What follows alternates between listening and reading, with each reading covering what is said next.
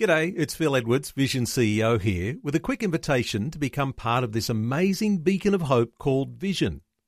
Together we can put our love into action to help people of all kinds build or rebuild their lives on the truth of God. Please consider the part you can play during our upcoming Visionathon appeal, remembering that it's your support that makes Vision possible, including this podcast. Life, culture, and current events from a biblical perspective. 2020 on Vision. What happens when serious stuff goes wrong in our lives? Some of us might fear going to pieces, losing strength, losing hope. Well, our special guest today went through the harrowing experience several years ago of a badly misdiagnosed heart attack and the subsequent surgery that saved his life with only a 50-50 chance of living or dying, but it left him seriously and permanently physically diminished. So what happens when you are hovering between life and death? Well, our conversation today is about how to draw on a well of deep, sustaining resources when things go bad and everything is out of our control. Our special guest is Bruce Wilson, who has just released his latest book. It's called Bless You, Heart Attack, for Being in My Life, Wrestling with Death, Health, Self and Spirit. Bruce is a sociologist, a theologian and an Anglican bishop. He's best known for his 1980s bestseller, Can God Survive in Australia? And he is our special guest coming through this next hour. Bruce Wilson, a special welcome along to 2020. Thank you very much, Neil. It's good to be here. Bruce, I bet you never thought you'd be writing a book about this, but the circumstances in our lives don't always go as we think they should. You take an opportunity in your book not only to reflect on the dreadful things that happened to you, but then you talk about what that really means in light of your faith in God. I wonder if you can give us a little insight here as we come to your story around the circumstances that led to you being in a place where you were spiralling out of control here.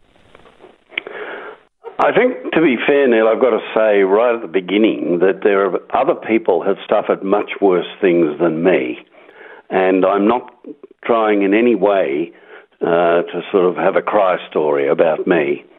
I say right at the beginning of the book that it's not my purpose to focus morbidly or self-indulgently on life-threatening illness, but it's rather to explore what happens to a person, particularly a spiritual person, a Christian person, as you come to grips with quite unexpected and really difficult things going wrong in your life.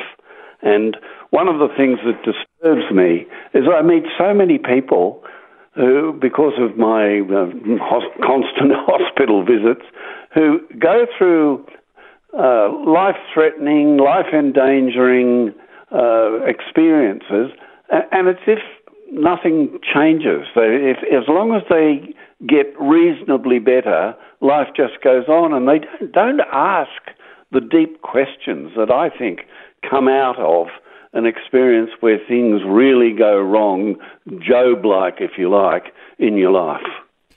Bruce, there's a Christian position which is really at the shallow end of the pool sometimes, where we don't anticipate that anything will go wrong if we have faith in Christ. And there are some streams in our own Christian faith that might be a little bit flippant about things that go wrong.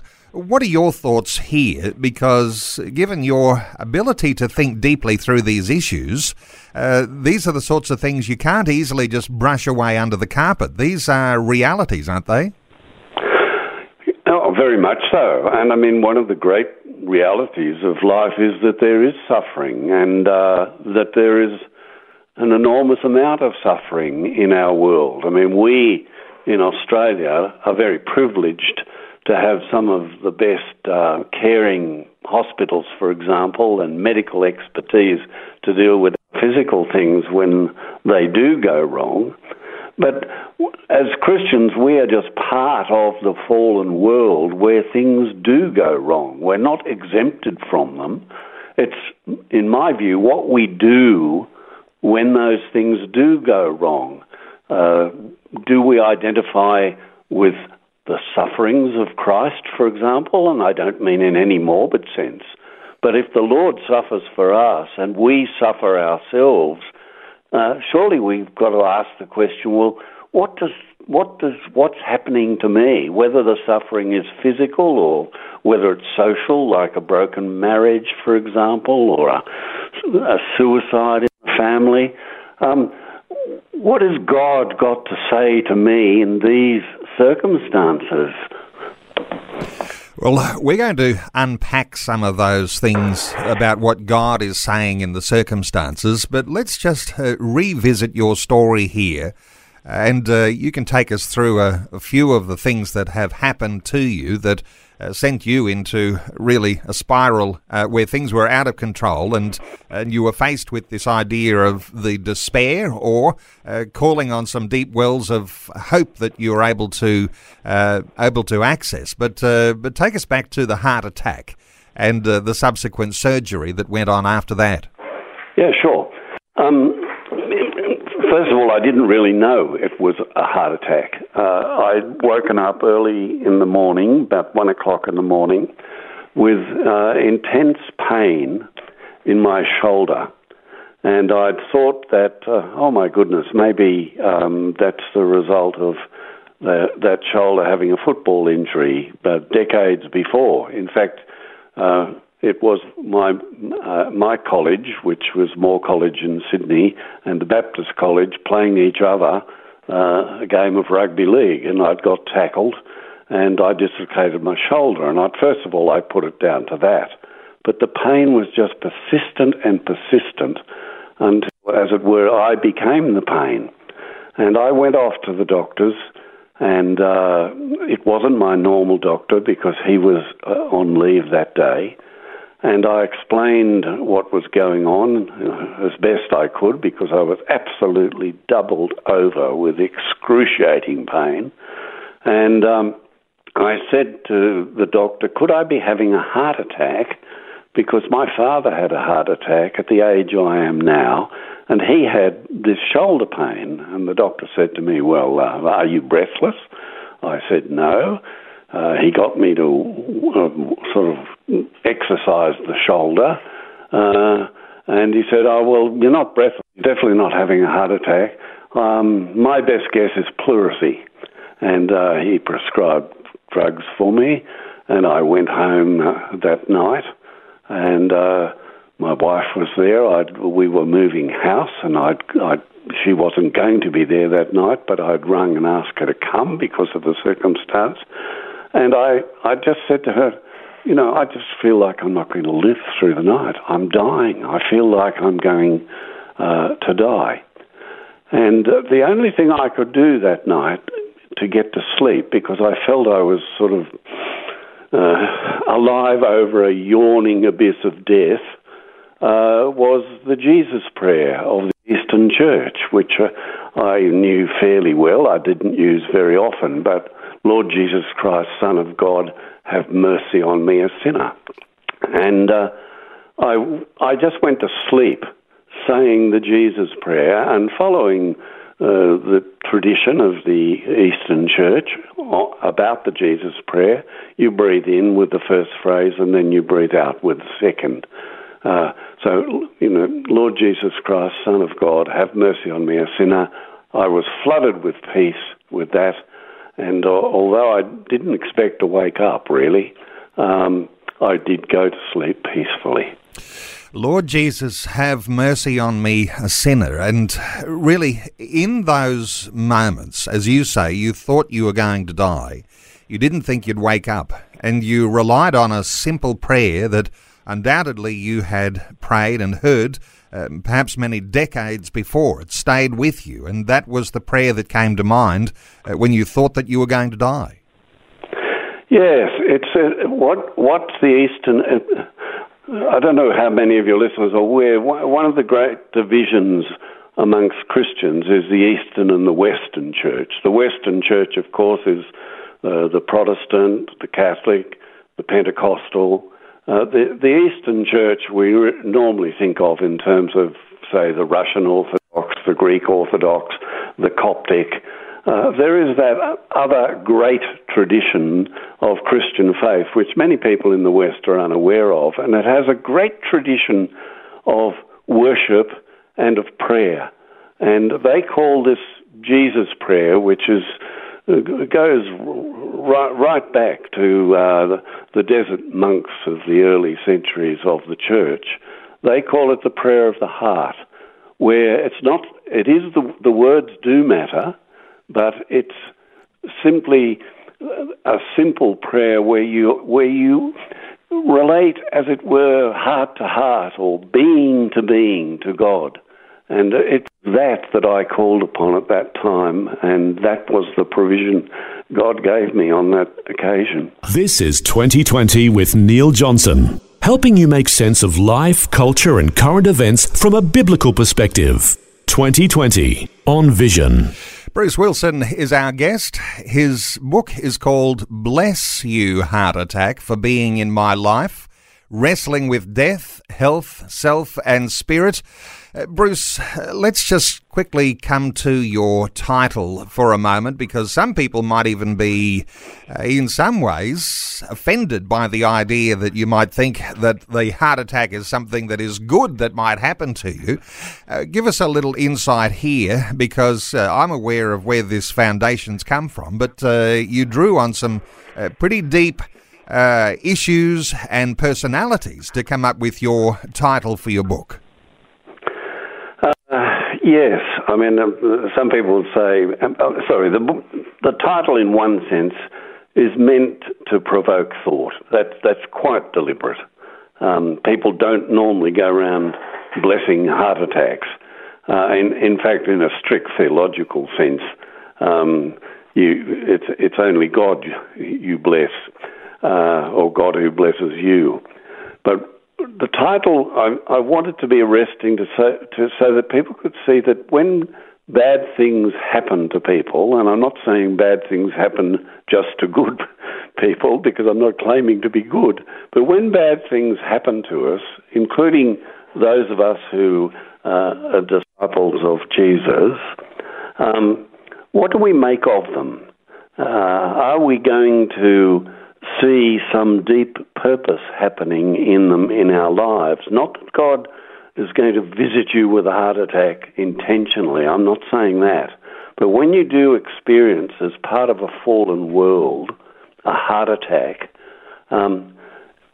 it comes as a shock, because you are now out of control of your body. Your body has done something really big, and is going to leave you, to some degree, incapacitated for the future, that you don't want to happen.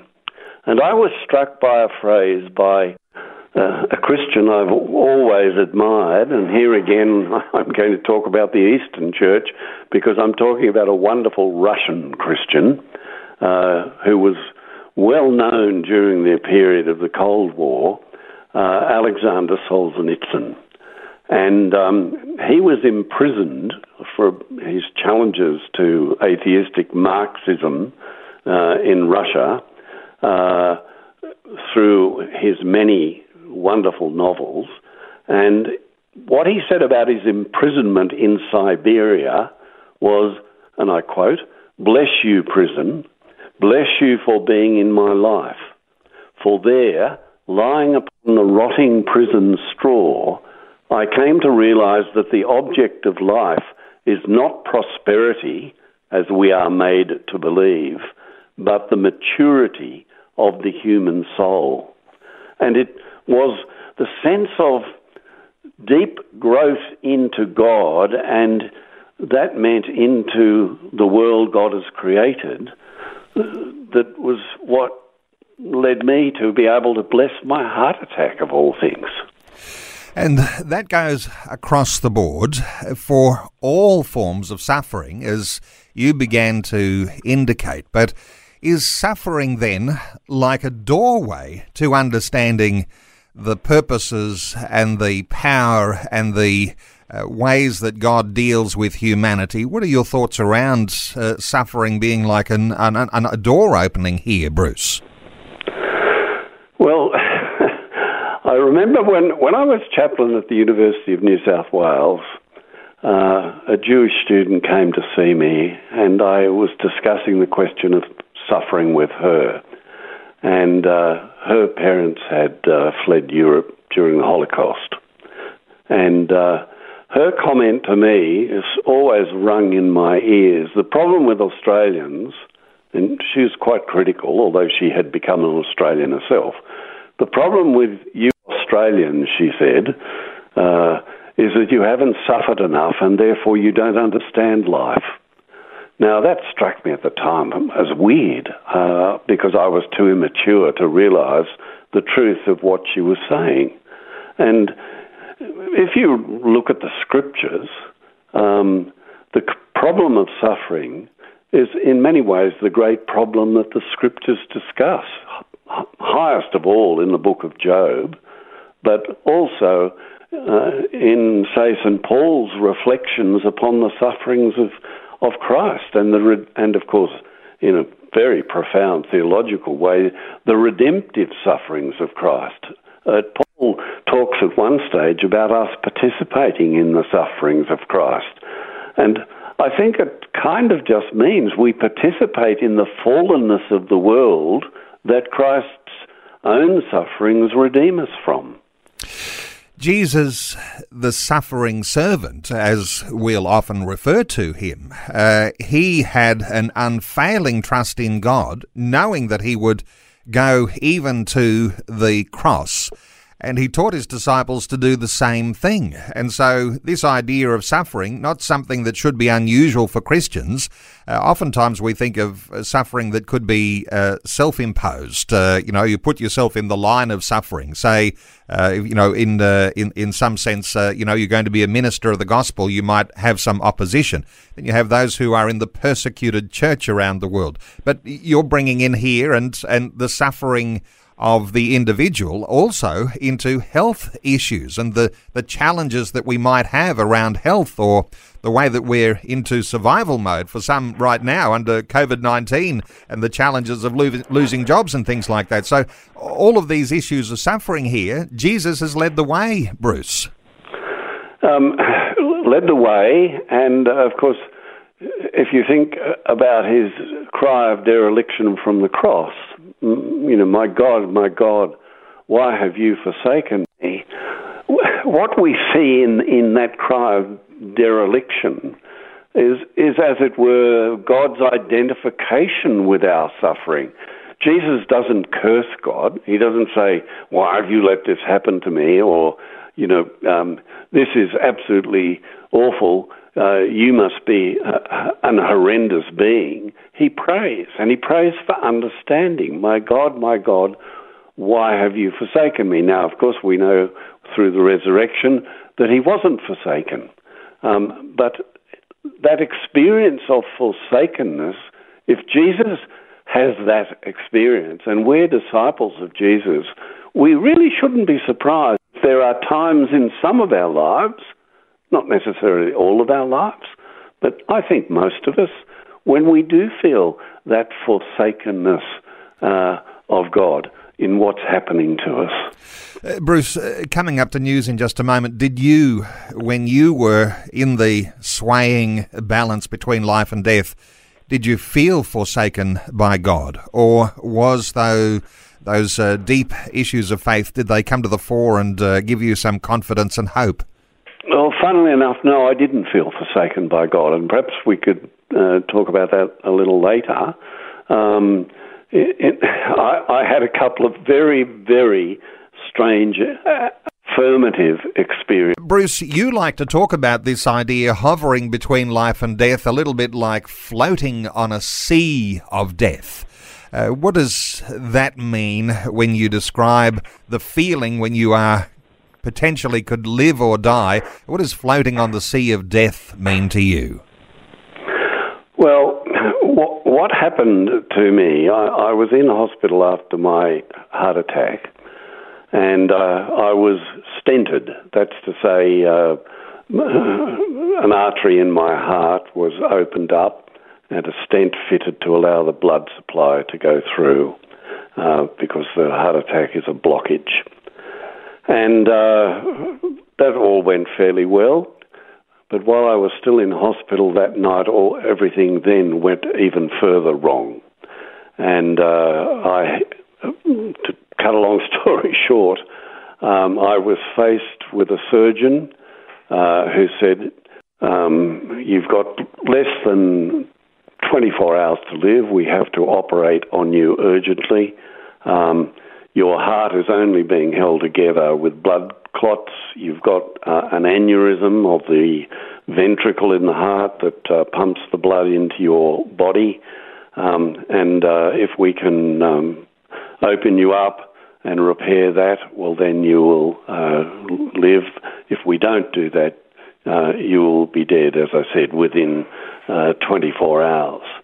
Now, I asked myself, looking back, how did I get to sleep that night? I've already spoken this morning about how I got to sleep on the night of the heart attack. That night, words of Scripture came to me from St. Paul. If we live to the Lord. If we die to the Lord. Whether we live or whether we die, we are the Lord's. I found such strength in those words that I went to sleep like a baby, knowing that at 7 o'clock the next morning, and this was probably now 10 o'clock at night, I'd be wheeled off to surgery for an operation where I've always had the understanding I only had a 50-50 chance to live. My son says it was worse, and he's a barrister with a good mind who remembers things. They said you only had a 40% chance of living. But those words of Scripture meant that I found a great peace in God, knowing that whether I lived or whether I died, I was the Lord's. And those words from Romans chapter 14, they are a part of an Anglican burial service. And so as an Anglican minister, you would have used those words time and time again. Undoubtedly, you've done many a funeral over the years where you've been reflecting at that funeral on what it is to live and what it is to die. And those words, undoubtedly, if you're talking about memorising Scripture, those were really a part of you because no doubt you've spoken them so many times, Bruce. Yes, that's exactly right. I mean, in the Anglican service of burial or cremation, you have a selection of scriptural verses that you can choose from. And I invariably chose, amongst the two or three I would use, those verses. And they're right up the front at the beginning of the service. And I think they point to something that every Christian person needs to take in incredibly deeply, that we are going to die. We may suffer in the processes of dying, or we may suffer in the processes of life, because I don't want to talk about these things just in terms of what happens to us physically, what happens to us socially, losing a job, for example, without any hope of a job. We are always in the Lord, or we can always be in the Lord. Of course, it's up to us. But I knew that whether I lived or whether I died, that night on the eve of very dangerous surgery, I was in God, and God was in me. Ordinarily, we try to avoid pain at every opportunity, and we want to avoid suffering. Is there something in us that gets us well prepared for when the worst happens and we're thrust into this whole idea, as you're describing it, floating on the sea of death? We're trying to avoid it for our whole lives, and we've got this other narrative, as you mentioned a little earlier, and you were quoting Alexander Solzhenitsyn and just the incredible insights that he had as suffering in the gulags and having everything had taken away from him. So ordinarily we're trying to avoid pain, But is there something we ought to be looking for, Bruce, in what pain leads us to, the idea of growing somehow? That's exactly it. It certainly was my experience.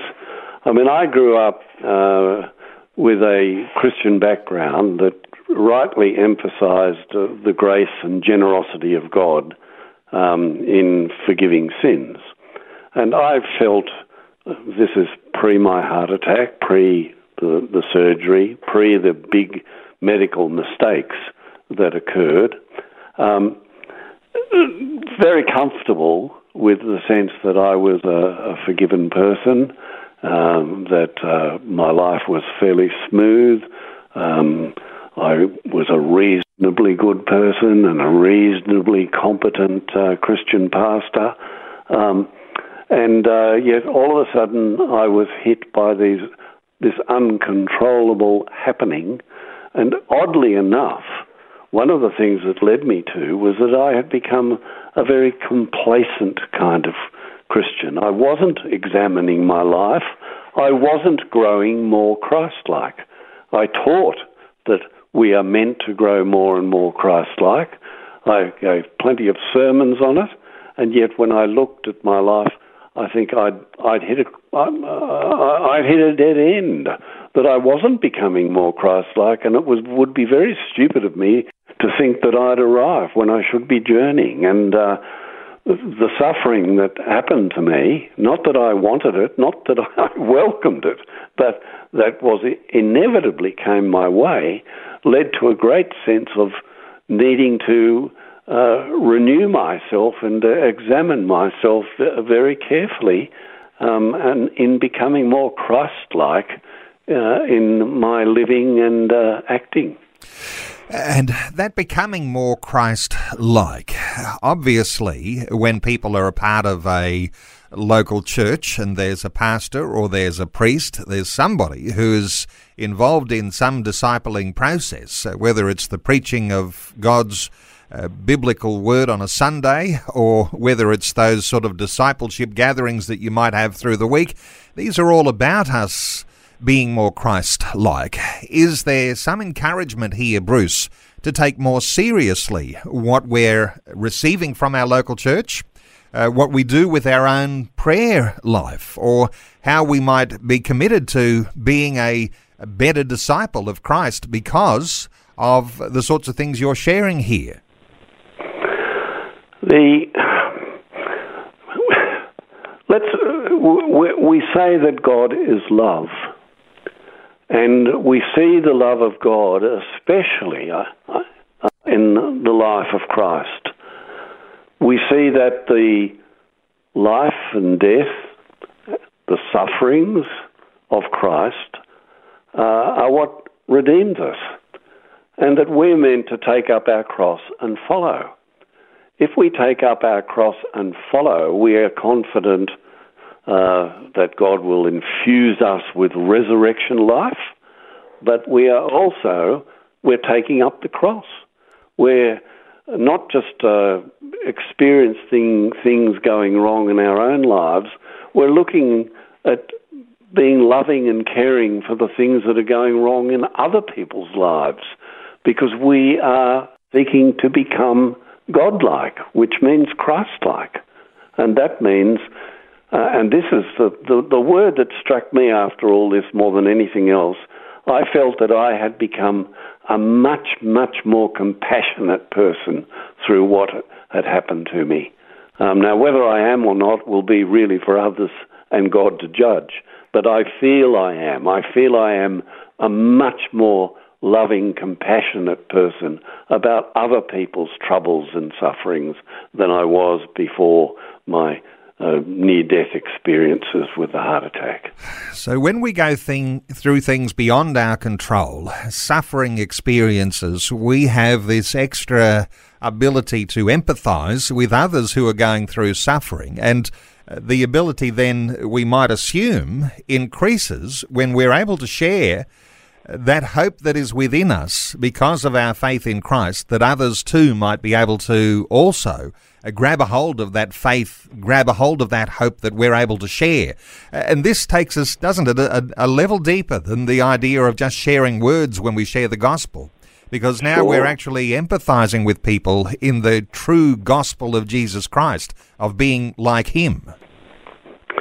My book aims not just to speak to the Christian family. It is very much aimed also to speak to those who, through their own sufferings, are seeking. And I don't know whether I've achieved that or not. I've had some feedback which suggests the book does do that, with Christian people giving the book to their friends and enabling them to see things that they've not seen before. I see the book as a memoir of what happened to me, as an explanation of Christian faith, and to some extent answering some of the big critiques that are very popular in our culture now, coming from atheistic philosophers and scientists in particular.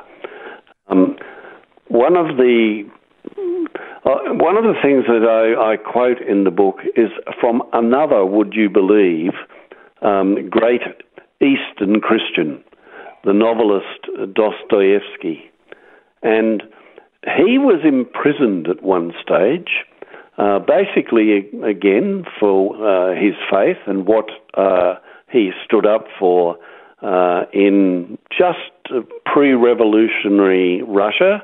He could see the communists coming with their atheism, and they saw him as a potential centre of dissent.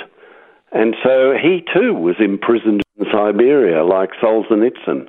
And he wrote this: "In my spiritual solitude," this is in a terrible prison camp in freezing Siberia, "I reviewed all my past life and went over it to the smallest detail, judged myself sternly, and even sometimes blessed God for sending me this solitude." So there's a man imprisoned in Siberia feeling that he is undertaking spiritual growth in his relationship with God in those circumstances. And he wrote a whole book about it called The House of the Dead. I think there's going to be some listeners now struggling with the spelling, trying to jot down the names Dostoevsky and Solzhenitsyn to get those deep insights, because they are very powerful. But let's stay with Jesus for a few moments here, and we've talked about Jesus, the suffering servant, and let's connect here, if we can, what it is that gives you the empowerment to suffer even to the point of losing your life on the cross. We've been talking about floating on the sea of death, and we noted that when you were in those depths of despair, that you didn't feel like God had forsaken you, and it may be because of the hope that you had within you. But let me just reflect here, and I'll get your thoughts. Here's Jesus on the cross, having gone through all of the suffering that he's led up to this point where he is going to die. And he has an appreciation that death will not hold him down, that he will be raised, because he predicted he'd be raised on the third day. What happens when you understand that resurrection follows the suffering is that hope is born in the heart. What are your thoughts here, Bruce, about the strength that comes from knowing the resurrection follows the suffering? Well, I agree with what you've said, but I think sometimes people jump to the resurrection too quickly and never deal with the question of suffering, and therefore we become very shallow in our Christian walk, and we don't really follow the way of the cross. Jesus is raised, but the Jesus who is raised is the Jesus who was incarnated and born through the Virgin Mary. He is the Jesus who died on the cross and in the Garden of Gethsemane as it were, have almost argued with God, take this from me. He doesn't want to go through it. So there's not some... I think we've somehow or other got to see that we as Christians have got to live the whole life of Jesus as he lived it. Now, I do believe that I will be raised, but that doesn't take away from the things I have to deal with in my life now that are more like the cross than the resurrection. And of course, I have resurrection experiences, including in this life. I mean, there are days when you feel you're almost in heaven, everything is so wonderful. And there are days when you're absolutely in the pits and feel like, God, why are you letting this happen to me? So to be Christ-like is to live the whole journey of Christ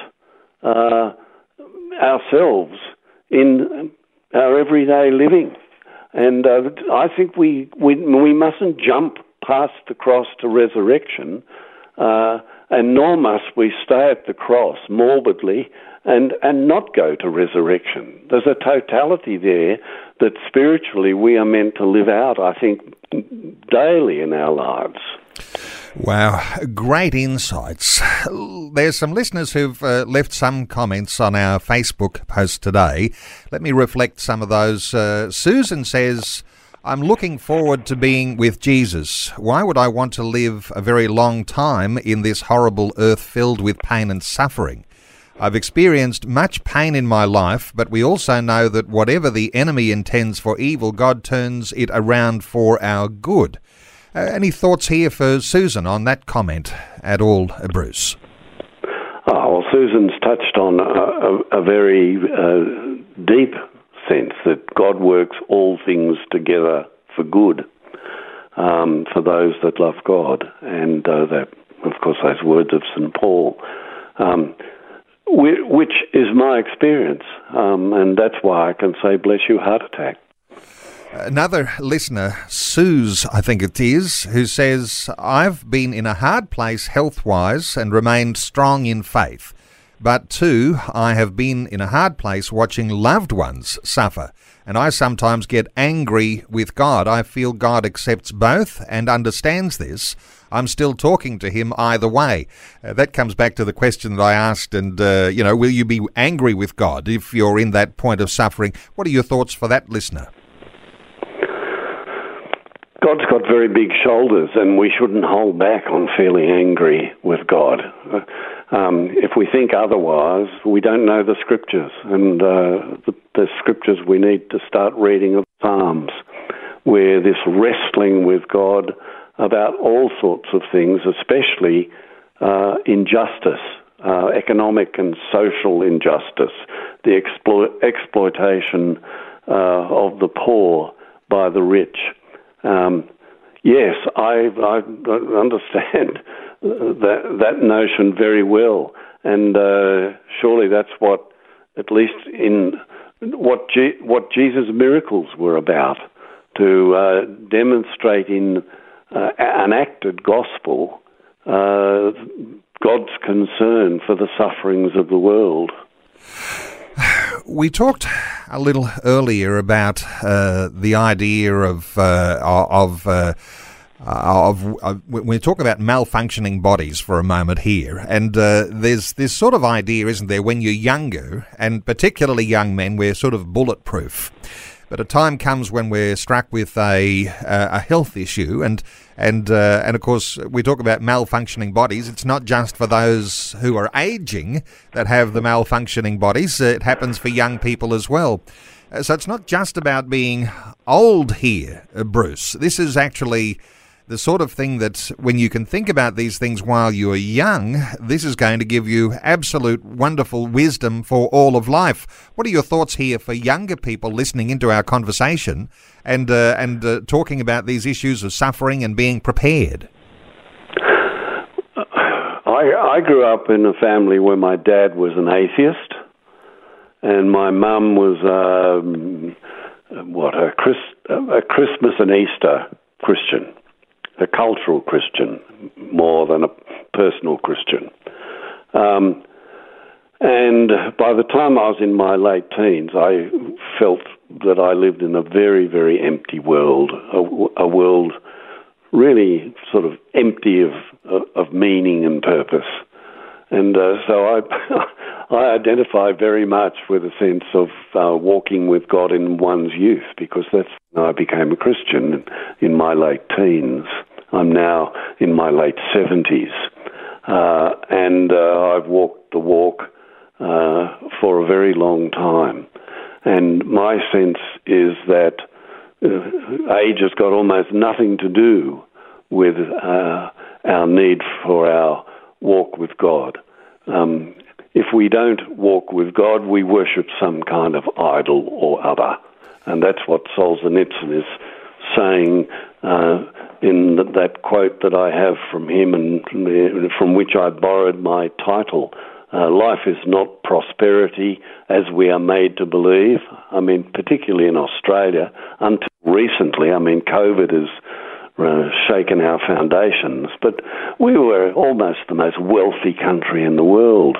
I have a friend who said it's no good talking to Australians about heaven. They think they've got it already. But that's a very shallow attitude if that is true. Solzhenitsyn says it's not prosperity, it's the maturity of the human soul. It's if you like, it's our growth into God. It's our belonging to the very source itself of all of life, mine and the universe's. That's what life is about, and that's an ongoing and wonderful thing, and it's about following Jesus, because he is the revelation of this way. Well, it's just our absolute privilege today to have you take us into some deeper waters, Bruce. And there was one listener who, in fact, did call in, who said, can you let Bruce know that what he shared today has affirmed me, this is Joan, her name, and Joan, thank you so much for your calling in, has affirmed Joan in her faith, and she's incredibly grateful. And I'm sure there are many other listeners who've gleaned some wonderful things over this past hour. Bruce, I do want to draw attention to your book. I think you'd love to see your book in people's hands. Not just older people, although I suspect that there are some who are growing a little older and maybe facing some of these sorts of issues because of growing older. They'll want to get a hold of it. But I certainly think that the insights that you share, if these can be grasped by the young, you will preserve a generation and really sow into lives that wonderful hope. The book is called Bless You, Heart Attack, for Being in My Life, Wrestling with Death, Health, Self and Spirit. The author is Bruce Wilson. The publisher of the book is Coventry Press, but if you Google the title of the book and the name of Bruce Wilson, undoubtedly you'll come across it and you'll be able to access that and buy it online and have it delivered wherever you might be all around Australia. Bruce has written a number of books. Let me just mention another couple. Can God Survive in Australia? And another one called Reasons of the Heart. But the one we're talking about today, Bless You, Heart Attack, for Being in My Life, Wrestling with Death, Health, Self and Spirit. Bruce Wilson, just humbling to hear your insights, and thank you so much for taking that time to share these things with listeners today on 2020. Thank you, Neil. It's been a privilege to be with you. Thanks for taking time to listen to this audio on demand from Vision Christian Media. To find out more about us, go to vision.org.au.